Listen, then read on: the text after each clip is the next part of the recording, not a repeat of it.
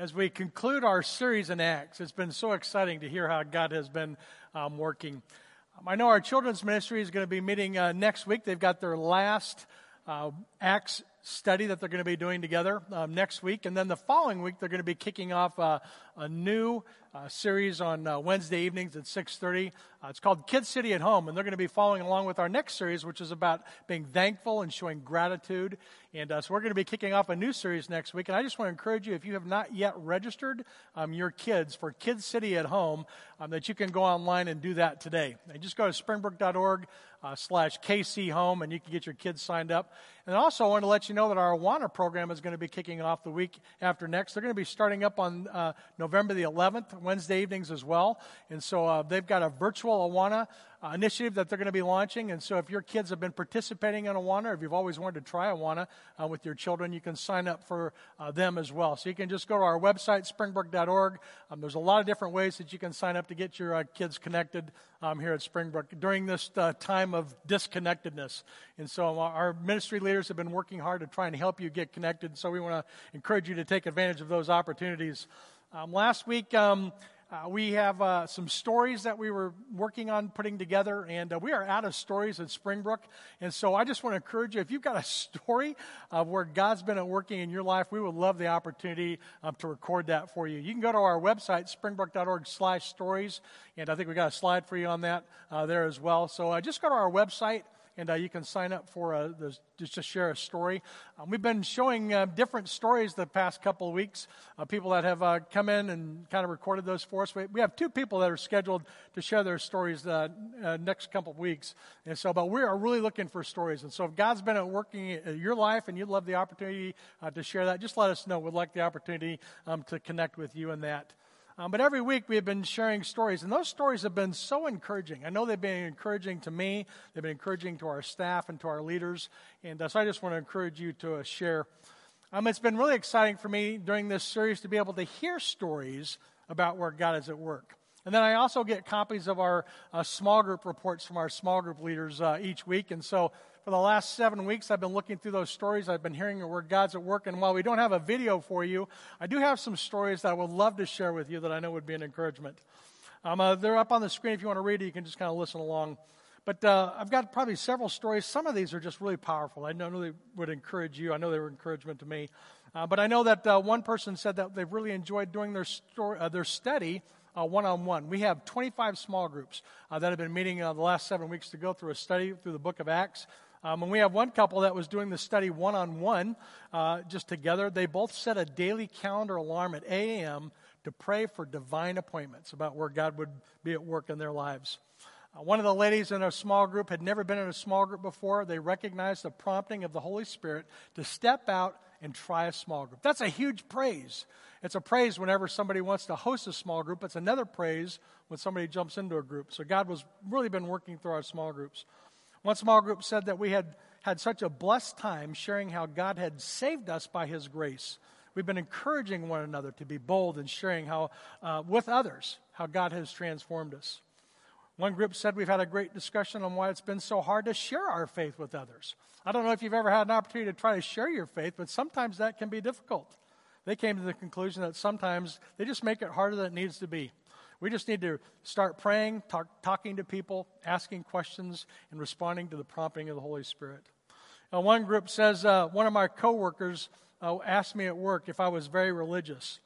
We had great conversations. I invited her to church, and I invited her to check out Springbrook's website.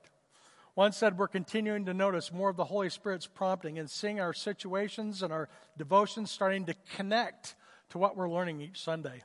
Everyone is longing to become more aware and sensitive to the work of the Holy Spirit, and we are so thankful for the work that God is doing in each of us. One says we're sharing how we want to become more sensitive to the Holy Spirit and His prompting in our lives. We want to talk to others about what God is doing in our lives and at Springbrook and slow down and respond well to the questions of others and to talk about God with others and with friends. Several of us are having a hard time finding a person or a situation or an opportunity to share what God's doing in our life. And we are praying and we are seeking the Holy Spirit every day to lead us to an opportunity that our minds and hearts would be open to share what God would have for us. One person says, I was able to share with my Jewish friends Others are praying for opportunities to share with coworkers. We're all praying for boldness and divine appointments. One says after their study, they had somebody that had a breakthrough in prayer after the end of their small group. There was breakthrough in prayer in our small groups. One person says, I was able to share with my cousin's widow. Another invited a friend to watch our Springbrook services online. We had another friend that just asked us to pray for them. One person said, wow, Acts has given us a breakthrough to share what God is doing in our lives with other people. One says the YouVersion Bible plan our church is going through along with this series has given our family members a genuine sense of peace over the last several weeks. We praise God for that. One of the members in our group made a friend at a pork fundraiser last year. She's kept in touch and was able to meet with her recently to answer some of her questions about the faith. One of the members of our group share how they would like to have a spiritual conversation with somebody at restaurants after they go out to eat. And they go out every Sunday after church, after they watch online, to go try to engage people in spiritual conversations at a restaurant. Aren't those great stories? I've just heard story after story after story about where God has been at work as we've gone through this study together. And I just want to encourage you, if you have been encouraged in any way, if you've seen God at work in any way in your life, we would love the opportunity to hear your story. And if you're willing to let us record that, we'd love the opportunity to share it with our congregation at large and people in our community, because God is at work in our lives, and it's such an encouragement for us to be able to share that with other people. You can just go to our website, springbrook.org/stories, and you can sign up to share what God has done in your life. You know, when we started this series back in September, this was my prayer. My prayer was that people would encounter anew, in a fresh way, the Spirit of God working in their lives. And it has been so encouraging to see that prayer answered. In fact, over on that prayer wall in our sanctuary, I've got a prayer request that says, God, please pour your Spirit out on our congregation. Pour your Spirit out on our community as we go through this series together. And God has been answering that prayer. You know, in Acts chapter 1, verse 8, it says this, that you're going to receive power when the Holy Spirit comes on you, and you'll be what? You will be my witnesses. You'll be my witnesses in my Jerusalem, my Judea, my Samaria, to the very ends of the earth.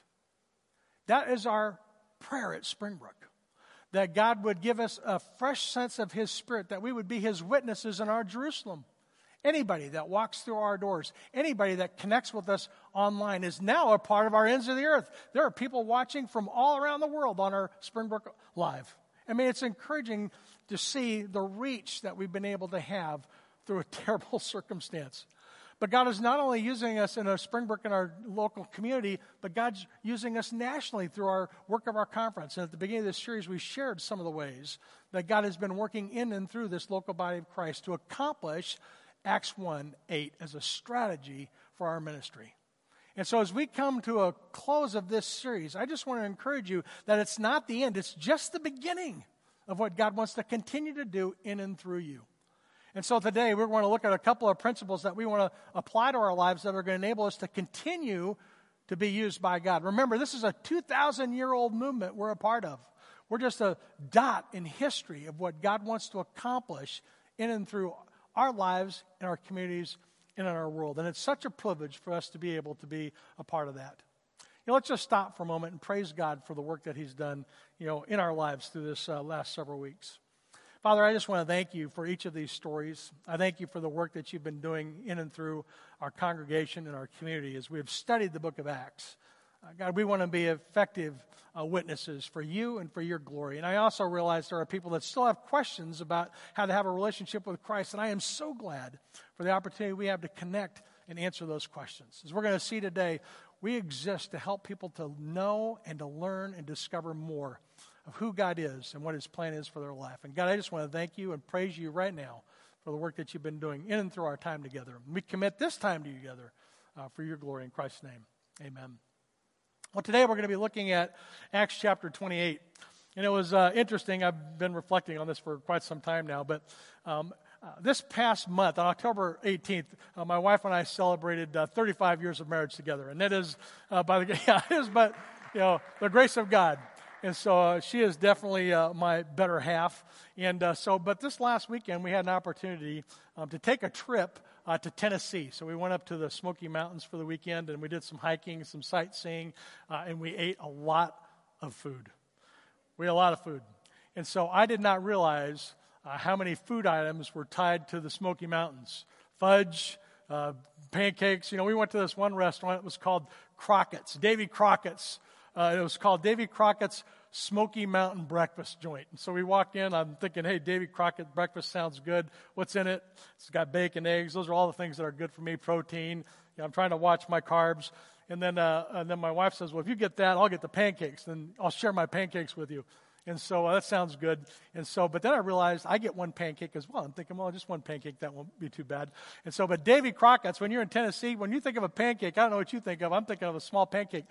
Davy Crockett brings out, it's a pancake. It's actually something that was cooked in an iron skillet. It's this big. It is this thick. And Carolyn was thinking she was going to order 2 pancakes, and she got 2 pancakes. And I got a pancake. And so I'm looking at this, and we can't waste it. And I was like, oh, it was really good. Davy Crockett's Smoky Mountain Pancakes. And so, of course, I ate it. And I'm sitting there thinking, oh, man, I really need to be careful with what I'm doing. I'm hiking, I'm walking, I'm getting some exercise, so I should be okay.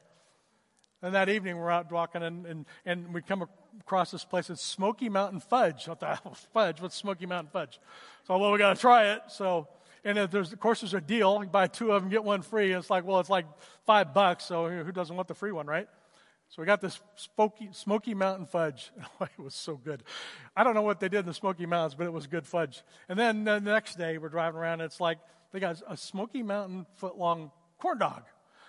So I'm thinking, this is just obviously a gimmick, right? But at this point, we are eating some really good food. Now, at the time, I'm sitting there thinking to myself, I need to be careful about what I'm eating here. I'm going to go hiking, so I'll probably be okay. I got home, I stepped on that scale, guess what? I wasn't okay. My COVID-19 is now my COVID-25.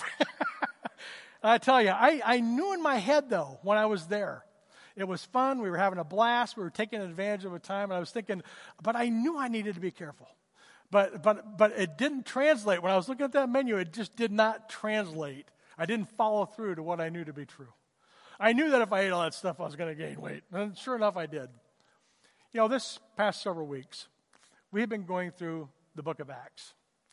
And we have looked at a lot of information. We've looked at a lot of information. We've looked at a lot of passages. You've studied a lot of passages. We have looked at we've looked at the work of the Holy Spirit. We've looked at the lives of the apostles and the disciples, and we've seen the birth of the early church. And we have learned so much. We're going to be looking at 28 chapters in Acts. If you've been doing that reading plan that Matt had in your study guide, you've looked at 28 chapters through the book of Acts. You have processed through so much information. But sometimes it can be like a menu. Sometimes we can get so full that we forget we need to put into practice what we need to know. I knew shouldn't be eating all that stuff, but it didn't translate into my behavior. We can study the book of Acts in the same way and not have it translate and affect our behavior. And so I want to encourage you this morning, as we come to the end of this series, to reflect back on those things that you have learned. And please, make it a matter of prayer. Let it guard your heart as if your life and the lives of others around you depended on your being faithful to those things that you've learned. James says that faith without works is dead. It does us no good to learn if we're not going to put the things that we're learning into practice. And so this morning, I want to encourage you with some principles that are my prayer that would help you to be able to put the things that you've learned into practice. We're going to be looking at Acts chapter 28. And if you have a Bible with you, you can turn with me there. If you're watching with us on Springbrook Live, down at the bottom, there's a link that you can click. It just says Bible. You can actually open up Acts 28 right there on your screen. And I just want to encourage you as we read these passages to listen along with me if you don't have a Bible in front of you. But the Apostle Paul is all throughout the book of Acts. We see so much of the Apostle Paul. He has been persecuted for his faith. In chapter 21, he's in Jerusalem. He's been arrested. He's on trial. And the Jews want him dead. And so the Jews have brought him to this Roman court. They want to put him on trial. They want him put to death. But the Romans can't find anything wrong with him. I mean, it's, this is up to you guys. We don't find anything wrong with him. And so the Romans don't quite know what to do with him. It's almost identical to the story of Jesus, right? The Jews are really trying to squash this movement of God as he's birthing the new church. And they're really trying to work against the body of Christ. And Paul's caught up in the middle of that. He's put on a boat to Rome, and on the way he's shipwrecked. He's almost killed there. And in chapter 28, we see that he's put on another boat after the shipwreck, and he's on his way to Rome. And we pick up in chapter 28, verse 11, so just listen along with me here. Beginning in verse 11, after 3 months, we set sail on a ship that had wintered on the island we were stuck on. It was a ship of Alexandria, with 2 twin gods as a figurehead. It's on a Roman boat, and they've got these gods that are supposed to be looking over the seas for them. And so he's on this Roman boat, and they put on to into Syracuse, and they stayed there for 3 days. And then from there we made a circuit, and then we finally arrived at Rhegium. And after 1 day, a south wind sprang up, and on the second day we came all the way to Puteoli. Now, they traveled in the first 3 days almost the exact same distance that they traveled on that last day when that south wind came up. And so Paul covered a lot of ground on the sea as he was coming to Rome. And then when they arrived, on verse 14, it says, we found brothers there, and we were invited to stay with them for 7 days. And so we came to Rome. And then the brothers there, when they heard about us, came as far as the Forum of Appius, and the 3 taverns to meet us. And on seeing them, Paul thanked God and took courage. And when we came to Rome, Paul was allowed to stay by himself with the soldiers who had guarded with him. And so we want to stop there for a second because there's some information that is really relevant to us here. A couple of noteworthy items. When he got to Rome, it says his friends came to greet him from afar. They came from over 50 miles to greet Paul. And so they knew Paul had arrived. There was an anticipation of his getting there. And they didn't get in the car and drive to Tennessee like we did for a couple hours. These guys had to make their way to where Paul was in Rome. And some of them traveled almost 50 miles just to get to him. And so this is a big deal that Paul has arrived. It says in verse 13 and 14, it says, we made the circuit. We arrived at Rhegium. And after 1 day south, the wind came up. And on the second day, we finally get to Puteoli. And there we found brothers, and we were invited to stay with them. And then it says this at the very end of verse 14. And so we came to Rome. It's just this little tagline that says, and so we came to Rome. As if that was just a small little blip on the radar. But that is such a big deal. It is a huge deal that Paul is at Rome. And you kind of miss it by just looking at this little tagline. You see, Paul wanted to go to Rome to appeal to Caesar as a Roman citizen for his trial. But the reality is that Paul had always wanted to go to Rome. Paul had always wanted to go to Rome. He became a Christian in the year 33. In the year 36, he flees Damascus because of persecution. He visits Jerusalem. He meets with the apostles. And for 10 years, he's growing in his faith, and he's preaching and he's teaching in Jerusalem, Tarsus, and Antioch. And so in the year 47, he starts his missionary journeys. And he's leaving Jerusalem and Judea. He's headed south towards Samaria to the very ends of the earth. And his missionary journeys are where we really pick up, where we start to see God really working in the Apostle Paul as the church starts to spread. And so if you look at some of his missionary journeys, in 47 to 48, in his first journey, he's down in Cyprus all the way down to Galatia. In 49 through 52, it's his second journey. He's in Asia Minor. He's in Greece. He's writing letters to the Thessalonians. The first and second Thessalonians, those are letters that Paul wrote while he was actually on his second missionary journey. In 52, he's in Jerusalem and Antioch, and he starts his third journey. He's in Ephesus when he writes his letters to Galatians and the Corinthians. And then he travels through Greece. And when he's in Greece, about between 55 and 57, that's where he writes a letter to the Romans. Now, the Romans in Rome are over 500 miles away from where Paul is at currently. And so when he writes the book of Romans, I want to read something to you that he writes in Romans.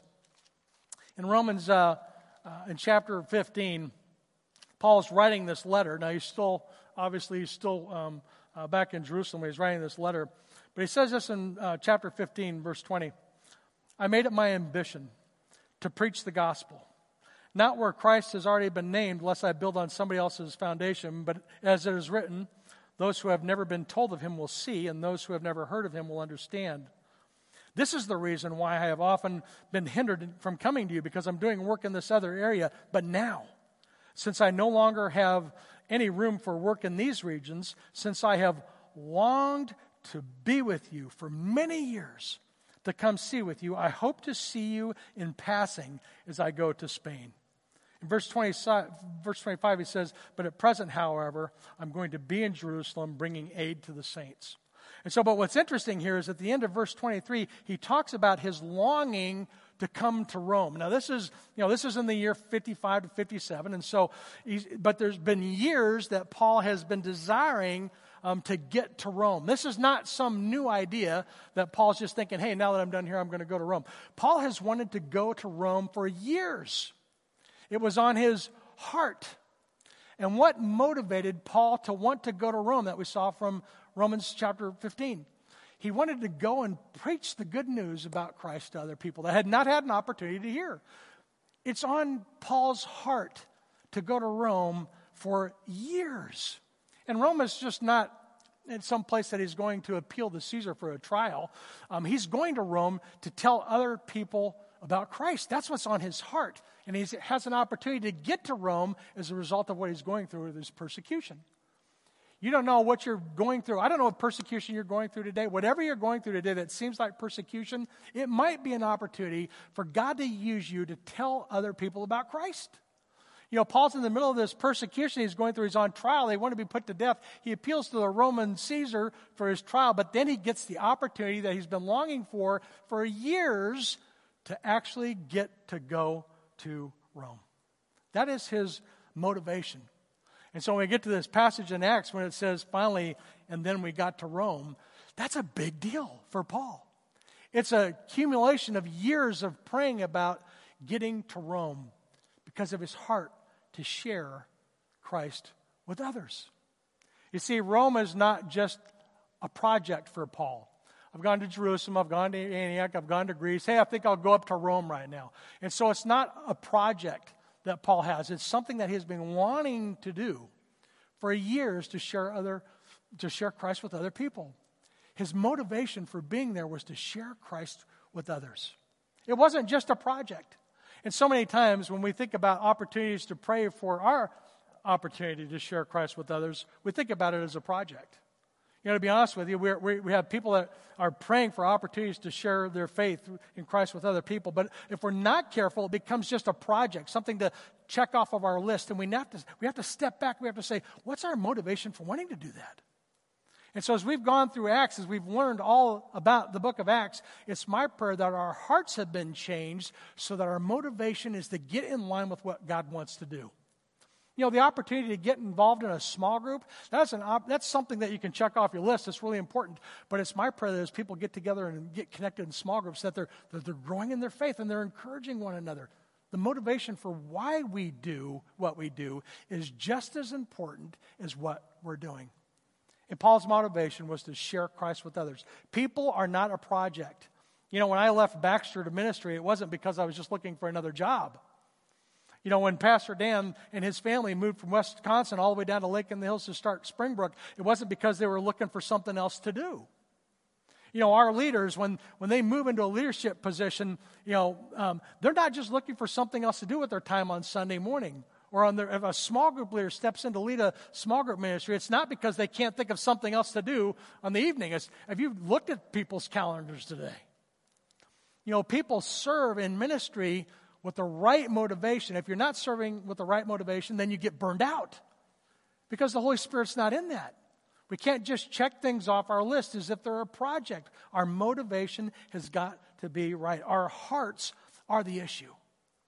In Acts 1:8, it says that we're going to be witnesses. We're going to be witnesses in sharing what Jesus has done in our life with the other people around us. That's what being a witness is. It's nothing more than sharing what Christ has done in our life with the people around us. And our motivation is to share with others that don't have what we have. That motivation is critical if we're going to be effective at reaching our community for Christ. You know, we have to check our hearts to make sure that we are doing things with the proper motivation. Paul just didn't get to Rome. You know, it was on his heart for years. Verse 14 says, and then we came to Rome. As you pick up in verse 15, it says this, and there were brothers there. And when they heard about us, they came as far as the Forum of Appius and the 3 taverns to meet us. And on seeing them, Paul thanked God, and he took courage. You know, what did Paul do after he got to Rome? He'd been praying for this opportunity for years. He's finally there. And what's the first thing it says he did after he got to Rome? He thanked God. He praised God for getting him there. It wasn't in his own strength. It was in God's timing that God finally got him to Rome. He stopped and he praised God, and he what? He took courage. You know, why did Paul need to take courage? You know, that means that, you know, if he had to take courage, that means obviously that there wasn't courage there. And so he thanked God and he took courage. There was something going on in Paul's life that was lacking, and he took courage. And I want to read something from you from 2 Corinthians. It talks a little bit about the condition that Paul is in when he actually gets to Rome. In 2 Corinthians, I remember he wrote that letter earlier in his travels. In 2 Corinthians chapter 11, beginning in verse 24, Paul describes some of the things that he's been through. He says, 5 times I received at the hands of the Jews 40 lashes less one. These lashes were designed to kill me. 40 lashes was designed to kill me, but they spared my life at one, and I had to suffer. 3 times I was beaten with rods. Once I was stoned. 3 times I was shipwrecked. We heard just one in Malta. 3 times he was shipwrecked. A day and a night I was adrift at sea. On frequent journeys I was in danger from rivers. I was in danger from robbers. I was in danger from my own people. I was in danger from the Gentiles. I was in danger in the city. I was in danger in the wilderness. I was in danger at the sea. I was in danger from false brothers. In verse 27 it says, in toil and in hardship, through many sleepless nights, I was in hunger and I was in thirst. Often I was without food. I was in cold. I was exposed to the cold. Verse 28, apart from all these other things, there's the daily pressure on me of my anxiety for all these churches. For all these new believers that have made faith commitments, I've left, and he's still praying for the people that have made faith commitments, and it's on his heart. Who is weak if I'm not weak? Who is made to fail if I'm not indignant? And so this verse from 2 Corinthians chapter 11, beginning in verse 24, kind of gives us an idea of what Paul is facing. Paul has been in ministry for 24 years.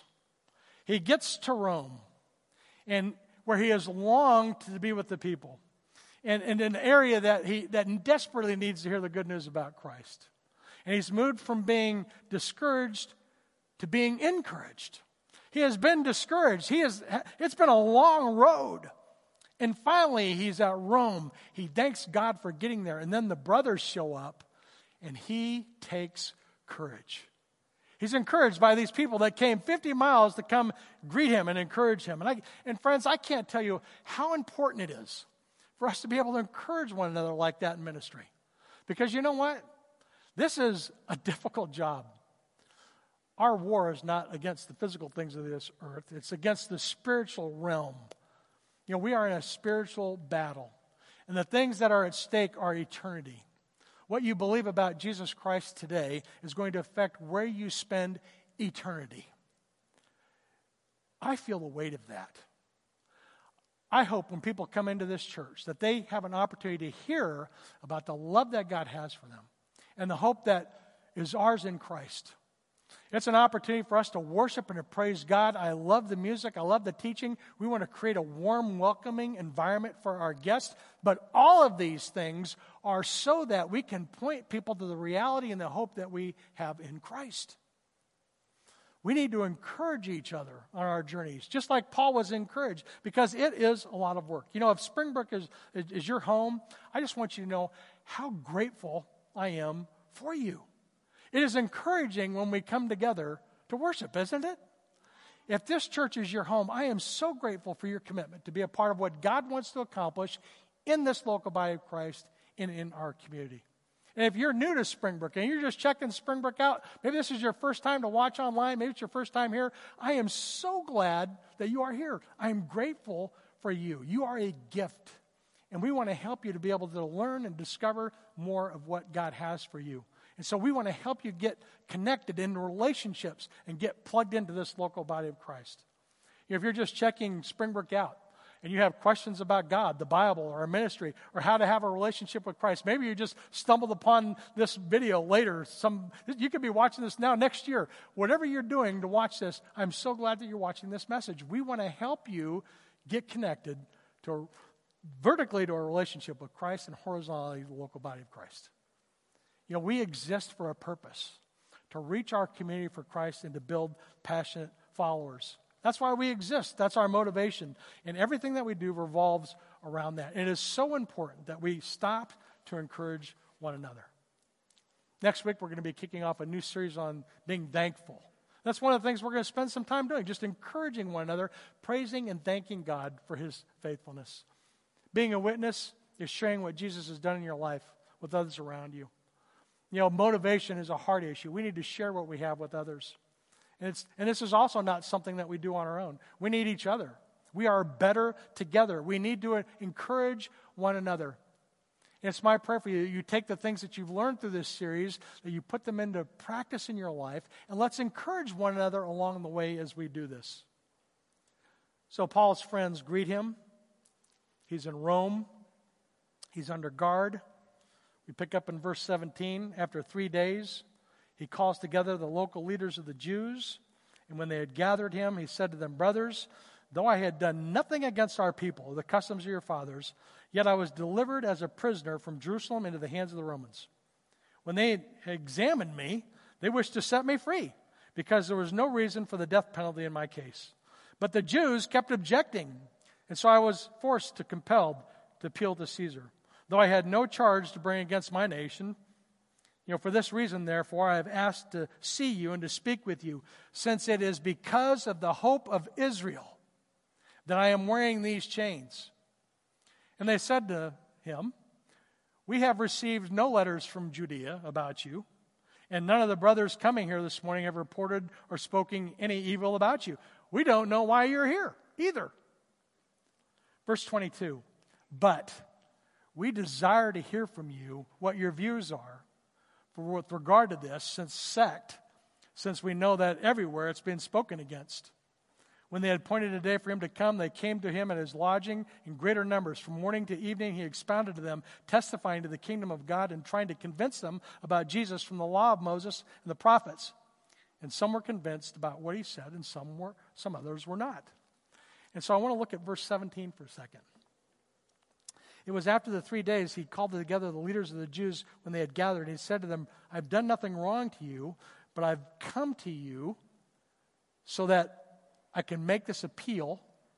But the real reality of why he's there gets to verse 22. And when you're reading through this passage, I don't know, I'd encourage you to go back and read this again on your own time. But when I got to verse 22, my heart stopped on that one, because they have no idea what he's here. But then look what they said in verse 22. "But we desire to hear from you what your views are with regard to this sect that is everywhere spoken against." That gives me goosebumps. Paul is finally in Rome. He's been trying to get an audience to speak to people. And what happens? Lo and behold, there's his answer to prayer. "We don't know why you're here either.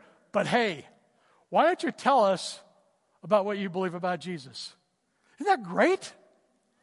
So Paul's friends have come to greet him. He's under Roman guard, and all of a sudden he's before this huge group, getting the opportunity to explain Jesus to others. Why did Paul want to go to Rome? For years it has been his desire. For years it has been on his heart to be there. He's arrived at Rome. He's been encouraged by the brothers, and now he gets to share. You know, those are called divine appointments. Divine appointments. God, give me opportunities to share the hope that I have in myself with other people. That's a divine appointment, and it drops right on Paul's lap. Are you praying for divine appointments in your life? One of the things that was so encouraging to me as I was reading some of those stories is how many people at Springbrook were actually praying for divine appointments. Isn't that great? Because when you pray for divine appointments, God answers those prayers. You know, in your conversations with people, do you use words like God, the Bible, church? I mean, do you look for opportunities to work into your conversations what God's doing in your life? And when you do that and people hear that, they're curious and they ask you a question, it's like a little gold nugget just dropped right on your lap. It's a divine appointment. We need to be praying for divine appointments. You know, then listen to what happens in verse 23. When they had appointed a day for him, he came to them, as in a lodging in greater numbers. From morning till evening, he expounded to them, testifying the kingdom of God and trying to convince them about Jesus before the law of Moses and the prophets. And some were convinced by what he said, and others disbelieved. Paul shared, some were convinced, and others disbelieved. Our responsibility is to share what God has done in our life with other people. We don't save anybody. In fact, all we do is share.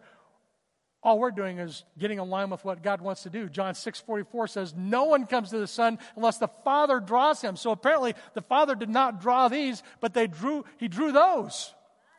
Our responsibility is to do nothing more than to be a witness and to share what God has done in our life with other people. And then we have to trust God with the results. Don't we? And so as we've gone through this series, it's important to be able to remember that we have to make ourselves available for God to use. It's a heart issue. We have to encourage one another. You know, we have to realize that it's our responsibility to share, and we have to trust God with the results. You know, last week I got caught up on told myself I wasn't going to do it, but I watched the presidential debates.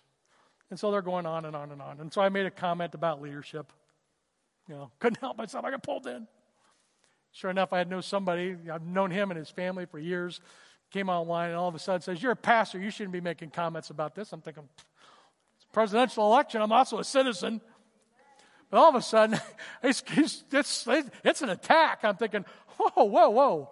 Back up for a little second. You know, it's like, hey, by the way, you know, and I tried to steer the conversation in order to, you know, have a relationship with Christ. Because some of the things he was saying to me were about my role as a pastor. It's like, well, you know, what do you think a pastor is? And so, by the way, you're still going to church? Do you have a relationship with Christ? And so obviously, you know, he says, well, you're just trying to divert the conversation. I said, no, this is relevant. This is really important. I said, you know, so do you have a relationship with Christ? And so, well, I don't need a relationship with Christ. Who needs to believe in something that's impossible anyway? And so, you know, God doesn't even exist. And so I'm trying to have this conversation with somebody. And, you know, obviously, you know, he's just not getting it. And so finally I just had to delete my post and walk away. But, you know, sometimes I get involved in conversations and people set up some time to talk. I get to have coffee. It's so great when we get to have people that respond favorably to what we have to share in Christ. It is. It's a blast. It's encouraging. I love talking to people about Christ. You can talk to 100 people about Christ. 5 of them might say, I'm interested. 1 of them might make a decision. You know, there's 7 billion people on this planet. So you just think statistically, we have to be talking to a lot of people to get a conversation with a couple so that one might make a faith commitment. Don't be discouraged by the results, because guess what? It's not up to you. You share, God does the work. You share, God does life transformation. We share the good news about Christ, our messages, our website, our Springbrook, our small groups. You're sharing in your workplaces, at your workplace. We're all trusting God together for the results. And every once in a while, we get to celebrate that together. That's why baptism services are such a big deal at Springbrook. I mean, they're huge. They're a great celebration. When somebody makes a faith commitment, it says the angels in heaven rejoice. And we get to be a part of that. But it is God that does the work.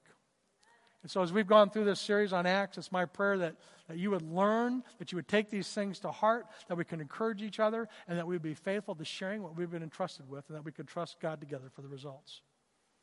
Paul's been reasoning with them for a while. Some believe. Others are getting ugly with him. Then in verse 28, he says this, well, you're rejecting Jesus. Therefore, let it be known to you that the salvation of God has been sent to the Gentiles. They're going to listen. Verse 30, it says, he lived there for 2 whole years on his own expense. He welcomed all those who came to him, proclaiming the kingdom of God and teaching about Jesus Christ with all boldness and without hindrance. So I want to say something just briefly there, because if you are following along in your Bible with me, depending upon your version, it went from 28 to 30. So 29 is missing. Some verses, some translations have 29 in it. So just briefly, so you know, it's not as if anything got forgotten or omitted. You know, it was the 1500s that they decided to put chapters and verses on the Bible so that it would make it convenient for us to talk to one another about it. And so those are new. In some translations, the manuscripts, the earliest manuscripts don't have it. Some of the later manuscripts do. And so my footnote down at the bottom, it says verse 28 is not showing up. My eye doctor is looking at me right now, so I have to be careful because I'm looking under my glasses. But it's down at the bottom in really small print. It says, verse 29, when he had said these words, the Jews departed, having much dispute amongst themselves. So that's not in every translation, so it's not as if it got forgotten, but, you know, it goes from 28 to 30. You know, that's an academic issue, and it's an important issue. But the point is this: what did Paul do after he shared Jesus with others? Did he say, check, I'm done now, and go on to the next thing? Was it just a project for him? Was it just a task he clicked off his list? You know, it says for 2 whole years he made himself available. You see, going to Rome was not just an event for Paul. It was a mission. It was Paul's heart desire to get there. It was a mission. It was not an event. It was a part of a journey. You know, if we're going to live these principles out, if we're going to take everything that we've learned through this series and really live those out, we have to stop and we have to make sure that our motivation is right. Why do we do what we do? It is to reach people for Christ. It is to build passionate followers. Everything we do in this ministry revolves around that vision. That's why we exist. It's a motivation, and it's important, isn't it? Because without that, then it becomes about me or about him or about you or about other things. We exist to reach and to build passionate followers of Christ. And we need to know that we're not alone in this. It's not, you're not alone.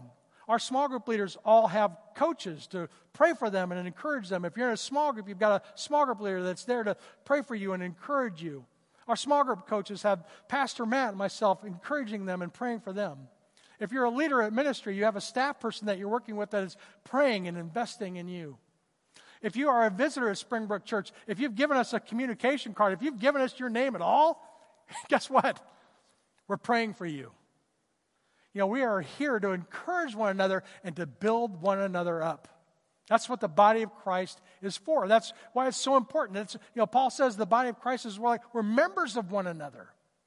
Membership is a commitment to one another to say, hey, we're going to invest in each other and build one another up and encourage in one another. It is so important that we do that.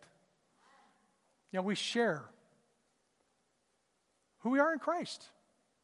Everything that we do focuses on who we are in Christ. Our small groups don't just get together to have food and some punch. I mean, we love having food in our small groups, and it's fun to do ministry with people. I mean, I love talking to people. But in the end, you know, we're about studying Scripture and applying it to our lives. Relationships are foundational for us at Springbrook, but we have to get to the point that we start to discover and discuss matters of importance. That's who we are in Christ. Relationships are important, but our discovery and discussion is critical so that we can hold each other accountable, so we can affirm one another, and so we can encourage one another to grow in our faith. We are on mission. It is not an event. It is a journey. We're here together on Sunday morning to be encouraged and equipped so that when you walk out those doors, you can be effective at what God has for you in your workplace, in your neighborhood, in your family. We are on a journey together. And it's such a blessing to be a part of that. And so as we come together and we close out this series on Acts, our small groups are going to be studying. Next week's going to be the last week for their study. This is going to be the last week that we're together. It's my prayer that each one of these 4 principles would guide you so that you can continue, and we can continue, to become all that God has for us together. And so I just want to encourage you, if you're online, our hosts are going to post a link for you, springbrook.org/card. If you're watching online with us right now at a later date, you just go to our website, springbrook.org/card. I want to encourage you to fill out a communication card. If you're in with us in person this morning, you've got a little slip right next to you. It's a communication card. So you should have a pen. It's sterile. I want to encourage you to get that communication card out. On the back of your communication card, or if you're on our website filling out that communication card, there are 7 opportunities for next steps. I have questions about how to have a relationship with Christ. If you cannot say with confidence that you have a relationship with Christ, it's as simple as admitting that you are you're a sinner separated from God. That understanding that Jesus Christ is God, paid the penalty for your sin through his death on the cross. That as God, he has the ability to forgive your sins, that he was resurrected. If you believe and place your faith in Christ, then you are saved. It's as simple as asking the Holy Spirit to come into your life and save you. And so if you want to make that decision, if you want to know more about how to make that decision, just let us know if you have questions about Jesus. We'll have the opportunity to talk with you more about that. If you want to place your faith in Christ for the first time today, just cry out as best as you can. All you have to do is prayerfully in your heart say, God, I don't know how, but the best I know how, I want to confess Jesus as my Lord and Savior. I'm a sinner. Thank you that Jesus died on the cross for my sins, and that he was raised from the grave, and I want that hope of where I'm going to spend eternity. Come into my life and take control. If you want to pray that today, pray it, and then let us know you prayed it. We'll celebrate with you and help you get started on the rest of your journey. If you have questions about baptism, if you want to know more about Springbrook, if you're interested in joining a small group, or if you want to know more about your spiritual gifts, every believer has a spiritual gift for the purpose of building up the body of Christ. Let us know. We'll help you find your gift. Or maybe you just want to grow in your missional impact. I want to encourage you today, as we conclude this series, to look for opportunities to put these things into practice in your life. And if you need some help doing that, we're here to help you with that. Let's pray. Father, I just want to thank you for the book of Acts. I thank you for Paul's faithfulness. I just think through some of the things that he's been through. And God, just thank you for strengthening him and for the way you used him. And God, in the midst of our crisis, in the midst of our struggles, we know that you are here and that you are faithful. And I just pray that you would continue to give us an ever-increasing sense of your presence in our life. God, I just look forward to all that you have for us as we prepare to move towards Thanksgiving and being thankful, and ultimately towards Christmas as we celebrate the birth of your Son. God, help us to keep our eyes on you, not to be distracted by the things that are happening on this earth. It's not our home. We know our home is in heaven with you. I pray that you continue to guard our hearts and our minds and our eyes for you and for your glory. We pray all these things in Christ's name. Amen. Well, thanks for being with us this morning. If you have any questions, please reach out and let us know. I hope you have a great day. We'll see you back next week as we kick off our new series on being thankful. God bless you and have a great day.